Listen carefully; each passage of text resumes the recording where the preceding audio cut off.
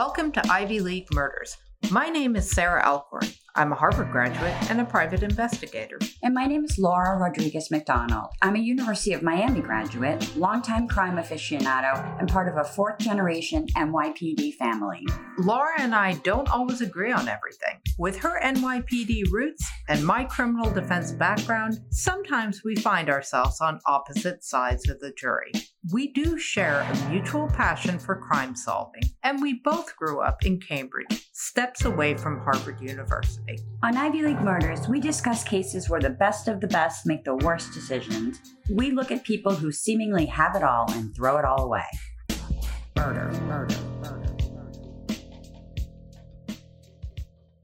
Okay, full disclosure about this particular episode. Laura and I got into such a bad fight about this episode that our first version of this is basically like we trashed it because we really beefed. We did beef. So. It was a hot day, Laura. Okay, we got to give ourselves a break every once in a while. Right, so you're blaming the heat for the argument? This is take two. This is take two, folks. Okay, so we're going to try. Laura and I are not. We're going to at least put the gloves on when we box on this. But this is the kind of case that I think really divides people. So let's get to the case and let our listeners decide. Before we do that, we have a few shout outs. Friend and sponsor, Ron Winston, who is just a gem of a guy. We just say thank you so much, Ron. From the very beginning, Ron, we really, really appreciate it. And we just wanted to give you a little love. And we also wanted to give a big shout out to Cambridge legend, pilot school, one of the pilot school founders and Cambridge Ring and Latin teacher, Larry Aronson, who's going through some medical difficulties right now. And he's one of my favorite people to argue with on Facebook. I know. Larry, speedy recovery. And we're wishing you well. We are wishing you well, as I think pretty much from the comments on Facebook, I think most of Cambridge is. Of course. Of course. So we want to give a big shout out to Larry. We're thinking of you, and get well soon, Larry. We're with you. So on to the case, Sarah. What do we have this week? So this week we are talking about the Gina Grant case. Now, if you are familiar with the Gina Grant case, this is going to resonate with you, but let's get right to it. So this year, Harvard received nearly 40,000 applications, wow. Laura. I know. So indeed, hopeful applicants flood Harvard admissions every year. So they really look for an alchemy of, good grades, achievement, and I think they kind of look for a quality of uniqueness as well. And so there was something about Gina Grant that caught Harvard's eye. This was back in 1995, mind you. She was not your typical Harvard applicant. She was a graduate from Cambridge Ring and Latin. We just did a shout out to Larry. And she was also an orphan. So I think it was Gina's kind of pull yourself up from your bootstraps Cinderella story that must have appealed to the Harvard admissions office.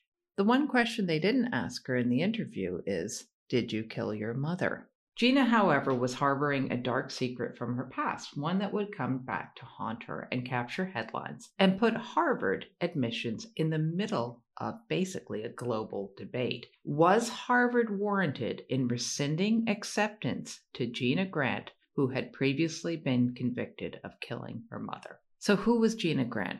Well, Gina Grant was born in 1978 in Lexington, South Carolina, to parents Charles Grant and Dorothy Dot, she was called, Mayfield. And she had one sister who was 9 years older. So in essence, she was really brought up as an only child. And her father, Charles, died when Gina was only 11. He died of lung cancer. And her sister was 20 at the time. And at that time, Dot really descended into alcoholism. This is the mom. The mom, right. And basically became a functional alcoholic. And what I mean by a functional alcoholic was that she was able to go to work every day. Yeah, she worked at a bank, and there was I think it was Laura and I have some disagreement about this, but I think it was a home in which what I've read about Dorothy Mayfield is that she was very alcoholic. She was very verbally abusive to Gina. It was not a good home life. Neighbors noticed the sister would have to bring in food because there would not be food in the house. It was not a good home life for Gina. No, I don't dispute that. I think it was a very toxic home environment. And in fact, she's trying to mourn her dad. And I think part of the reason why Dorothy Mayfield descended into alcoholism was the loss of the father. I mean, there was I'm not being unsympathetic to Dorothy Mayfield in this case. However, the house that Gina Grant was living in was really, as you say, it was toxic. I don't dispute that it was a toxic environment.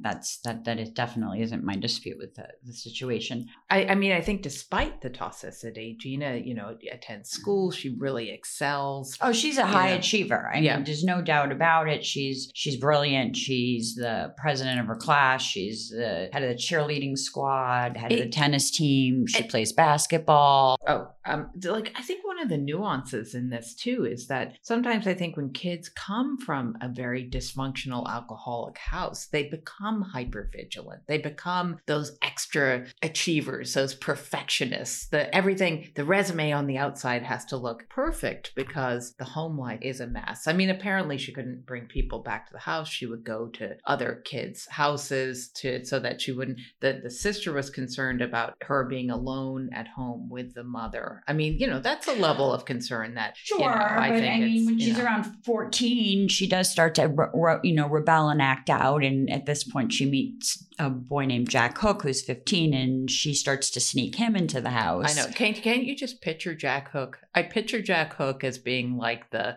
leather jacket and like the black spiky hair, like the guy you don't want your daughter to bring home. Well, I know, but in this case, he kind of got the bad end of the deal. He did. But he's kind of the bad boy, and she's sneaking him in, and this is causing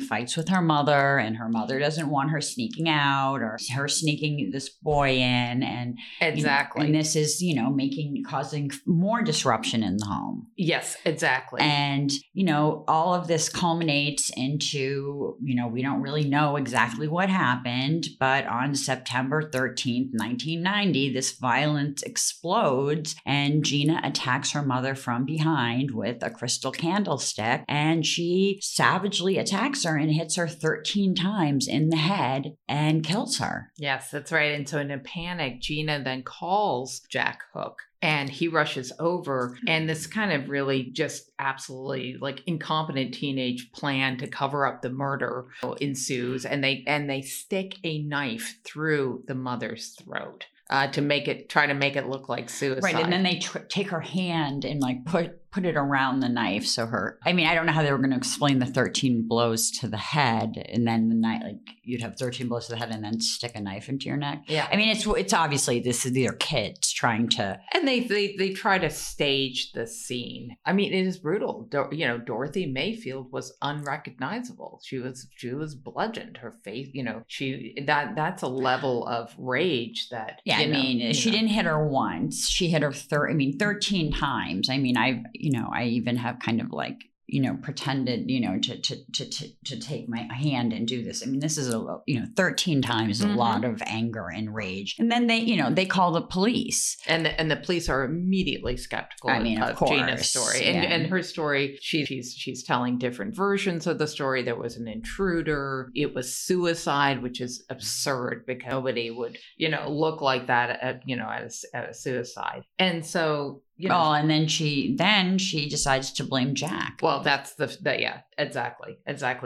When all else fails. And you have to understand, you make this point, and I think it's a good one. The optics really do play in this case. Gina is a really pretty, tiny little petite, she looks like she almost looks like Linda Blair from The Exorcist before she goes, completely devil girl, you know what I mean? Even cute. We'll post a picture of her. She's very, very cute. Very pretty, blonde, cute little Southern girl, And so in any case, but she was arrested that night. And As was Jack. Yep. And then so the police start to piece together the story. Eventually, the full story comes out. Gina confesses, and she blames her mother's abuse and her mother's alcoholism for the murder.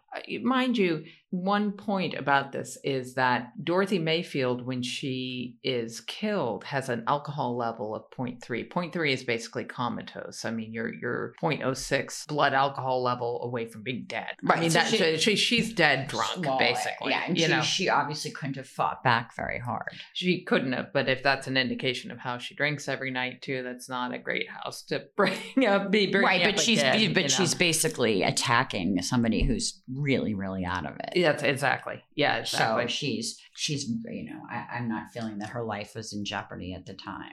Let's also say that with Dorothy, we have one side here. We don't have Dorothy Mayfield. We have witness to defend, right? But we don't have the victim here to defend what the other person in the house here to. But that's why you defend herself, right? But in most murder cases, what the testimony of witnesses who are around these people who are known quantities is what no murder victim who's dead is going to be able to take the stand. True. However, what you do rely on is the witness testimony of the people who are around this situation. Yeah, but the witness, there's no allegation of any physical abuse here. I mean, we're alleging that, alcoholism, which I don't believe deserves the death penalty. No, but I mean, if we make it okay for juveniles to kill their alcoholic parents, we're in for some problems here. So at the time of the crime, Grant was a juvenile. She was only 14. And really the records, I was thinking about this too. Okay, so I'm not excusing what Gina Grant did. I think it was an extreme, measure to get out of a toxic household. Certainly, I think her relationship with Jack Hook was a you see that sometimes in teenage murder cases. It's like, oh, they don't approve, and I'm gonna run away with my boyfriend. That's the mentality, of a 14-year-old. However, I've been looking into parricide, the killing of one's parents, and you see these really brutal crimes and in 90% of the cases, you see that there was abuse that was involved. And it's kind of interesting because they used to take probably more the stance you have, Laura, which is to not punish the kid as an adult exactly, but to bring, they would look at these murders as these unexplainable first-degree murders and punish the kids like that. They still do, Sarah. I'm not seeing that there's any change in the sentencing. Gina Grant was given extremely special treatment to be tried as a juvenile. No, that's actually I don't see other cases. No. You do. I've seen many cases of kids who, instead of being charged with first-degree murder, they're actually charged with voluntary manslaughter, which is what Gina Grant pled to. Now, voluntary and given 2 years and given less and given no time, only put on probation. So at the time of the crime, Gina Grant was a juvenile. She was 14 and she was tried in juvenile court. And she pled no contest to voluntary manslaughter. Now, voluntary manslaughter, from what I researched, was something that they come up with for in cases of parricide, because this has been actually, trying to punish or trying to adjudicate cases where juveniles have killed their parents. When there's abuse that's involved, it's gone through kind of a lot of changes in this country. It went from these crimes being looked at purely as first degree crimes and there's no context of the abuse to going way the other way, in which, these juveniles got very, very light sentences, and then has kind of come back a little bit more to the middle where they have to have some kind of reasonable sentence, basically. But safe to say that Gina Grant received a very light sentence. A very light, Well, she was very lucky that she was tried in juvenile court, because a lot of juveniles have been tried in adult court for these crimes, especially with, the level of abuse here and True. The level of abuse here being somewhat questionable compared to other cases where you see a lot of physical and sexual abuse by parents to their children. Right.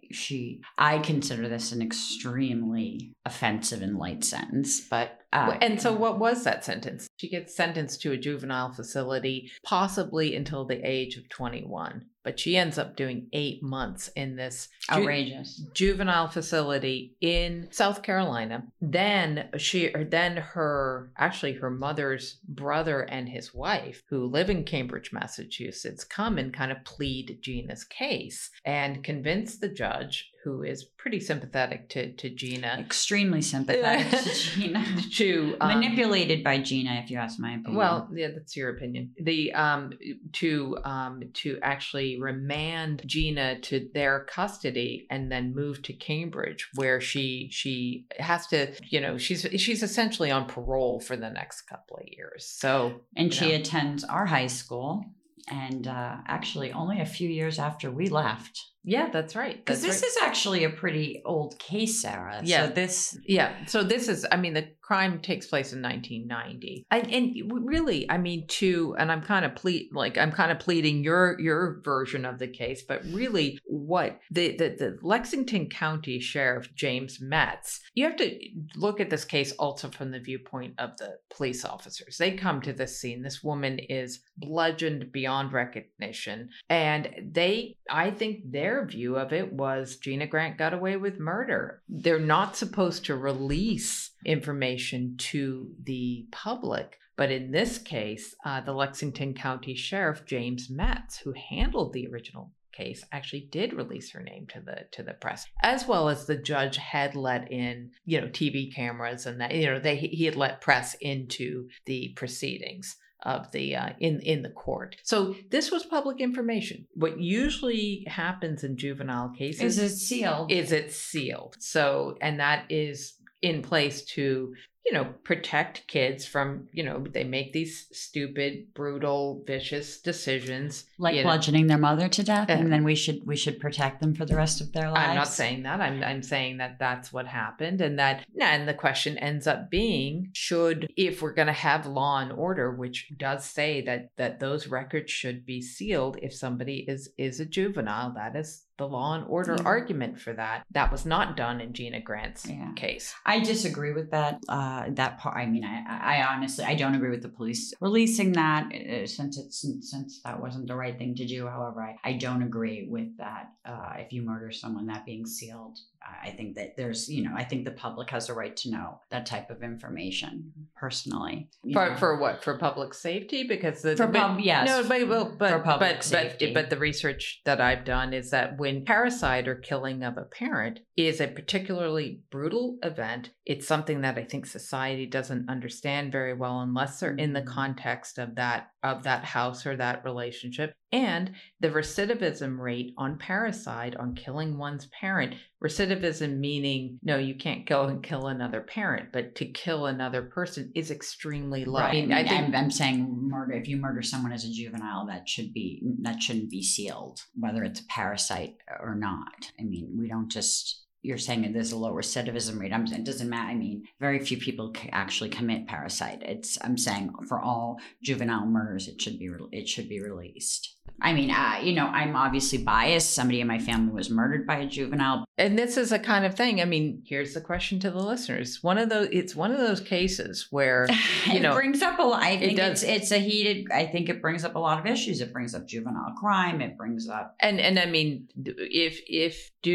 I guess, do our listeners believe that juvenile records should be sealed? I personally do. I believe that juveniles don't have a fully developed brain. There are extenuating circumstances, and if you are going to be, I think there are cases where people like Gina Grant she's gotten her act together. She has, she went on to go to Cambridge Fringe and Latin. She did a lot of stuff at Cambridge Fringe and Latin, like i.e., helping out underprivileged kids and captain of the tennis team and, she did a lot of things that, and I guess I don't believe that somebody who could have maybe made better decisions than she made in killing her mother should be cursed by that for the rest of her life. Should that one thing define somebody? If you kill somebody in a car at the age of 15, should that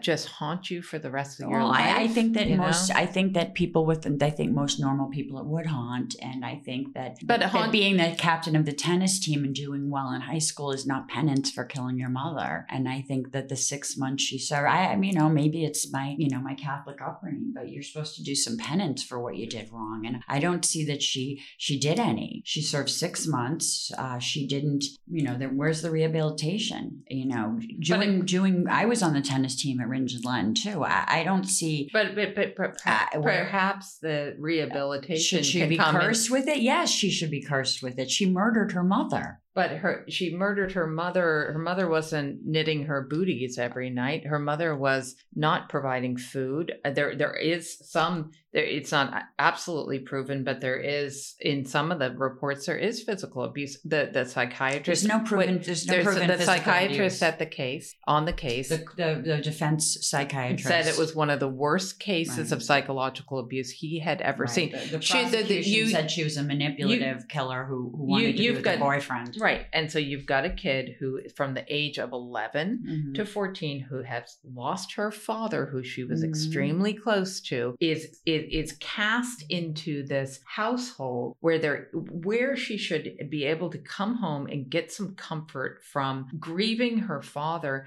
And there's no food, there's verbal abuse, there's neglect, the house is not cleaned. I just, I have a lot of sympathy for her. I'm sorry. So, I think they're both victims. I'm sorry. So I don't think it's a death sentence, but you're saying it's a death sentence. No, she shouldn't be saddled by it for the rest of her life. And I'm saying she made a decision to murder her mother. There were other options available to her. I highly doubt that was 30 years ago in South Carolina. We hardly had social, capabilities up here in liberal Massachusetts. I find it very hard to believe that there would be. I don't. There were those social services were in place. She had other alternatives. Her only alternative was not bludgeoning her mother with the candlestick 13 times. I understand, but we have to look at. You set a precedent for that, then that makes it okay for your mother's alcoholic and won't let you see your boyfriend. You can't sneak out to see your boyfriend. Oh, there would be like a genocide then, right. Okay?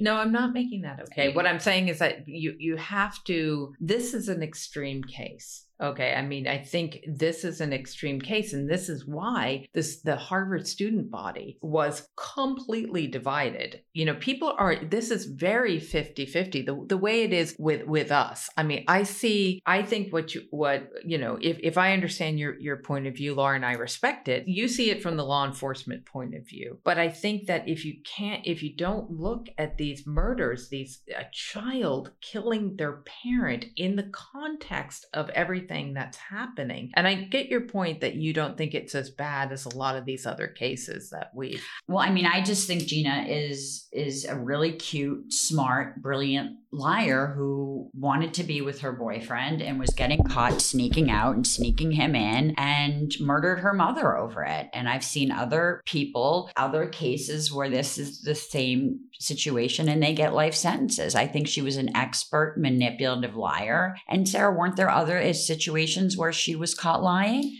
Yeah, but I think it's sort of textbook Al-Anon. I mean, if you, like I had made the point before, I mean, kids of alcoholics generally tend to be kind of vigilant. They tend to cover up things. They tend to be very good liars. So it's that situation kind of creates itself in some funny way. But right before the murder, Gina Grant had snuck off to spend the night with her boyfriend, Jack Hook. And when her mother confronted her about this, or where where have you been? She had made up the story that she had been abducted by a middle-aged man from, I don't know, a sporting event, some kind of football or soccer game from the school. So in other words, and then of course we know about the lying around the murder. So she goes to our high school, really actually only a few years after we leave our high school. And she excels in every way at our high school, which is actually a very unique place.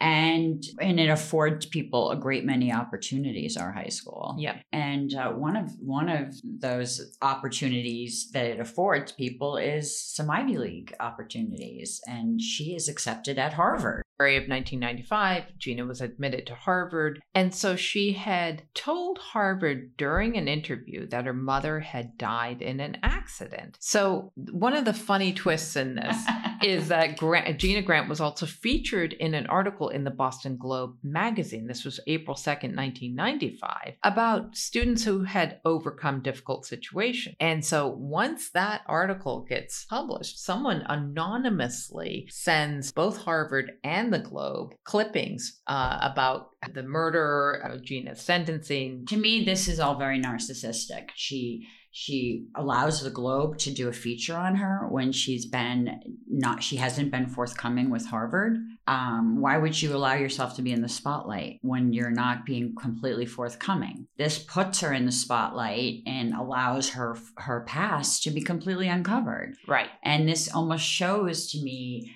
the degree of her ego and her narcissism, that she's willing to put this all out there and thinks that none of this will be uncovered. That's right. So remind you, that article was featured in Boston Globe magazine April 2nd, 1995. By April 9th, or I think it's 7th or the 9th, Harvard rescinds her acceptance and says, no, thank you, Gina Grant. So, and this explodes. I mean, this is like national news.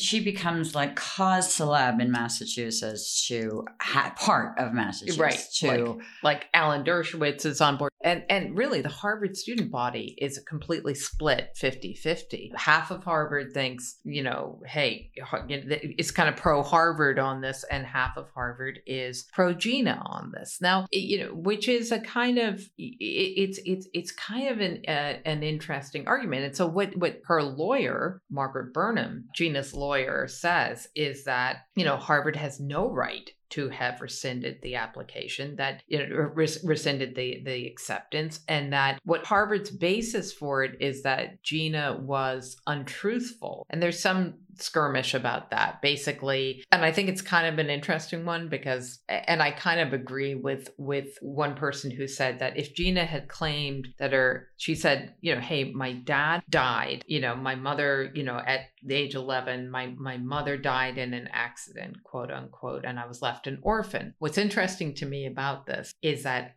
I believe that's the very story. Her story of being an orphan is what got her into Harvard, because they have 1 million applicants, right, who have checked all the boxes, and they're looking for people who are kind of unique. And when you look at somebody, that's a compelling story of like, I went through all this hardship and I pulled myself out, and I look at how well I'm doing. I tutor underprivileged kids. I'm the captain of this and that team. I'm sure Harvard was like, oh my gosh, a self-starter. This is somebody we need. But so the irony is, I think the very story that got her into Harvard was also the story that, where they stepped back from it and said, no, she wasn't truthful. Now her lawyer says, look, she's not under any obligation to tell them about a supposedly sealed juvenile case. But she wasn't forthcoming. And I don't think that she's owed any type of private education. I also think it creates a great deal of liability for the institution. I absolutely support Harvard's decision to rescind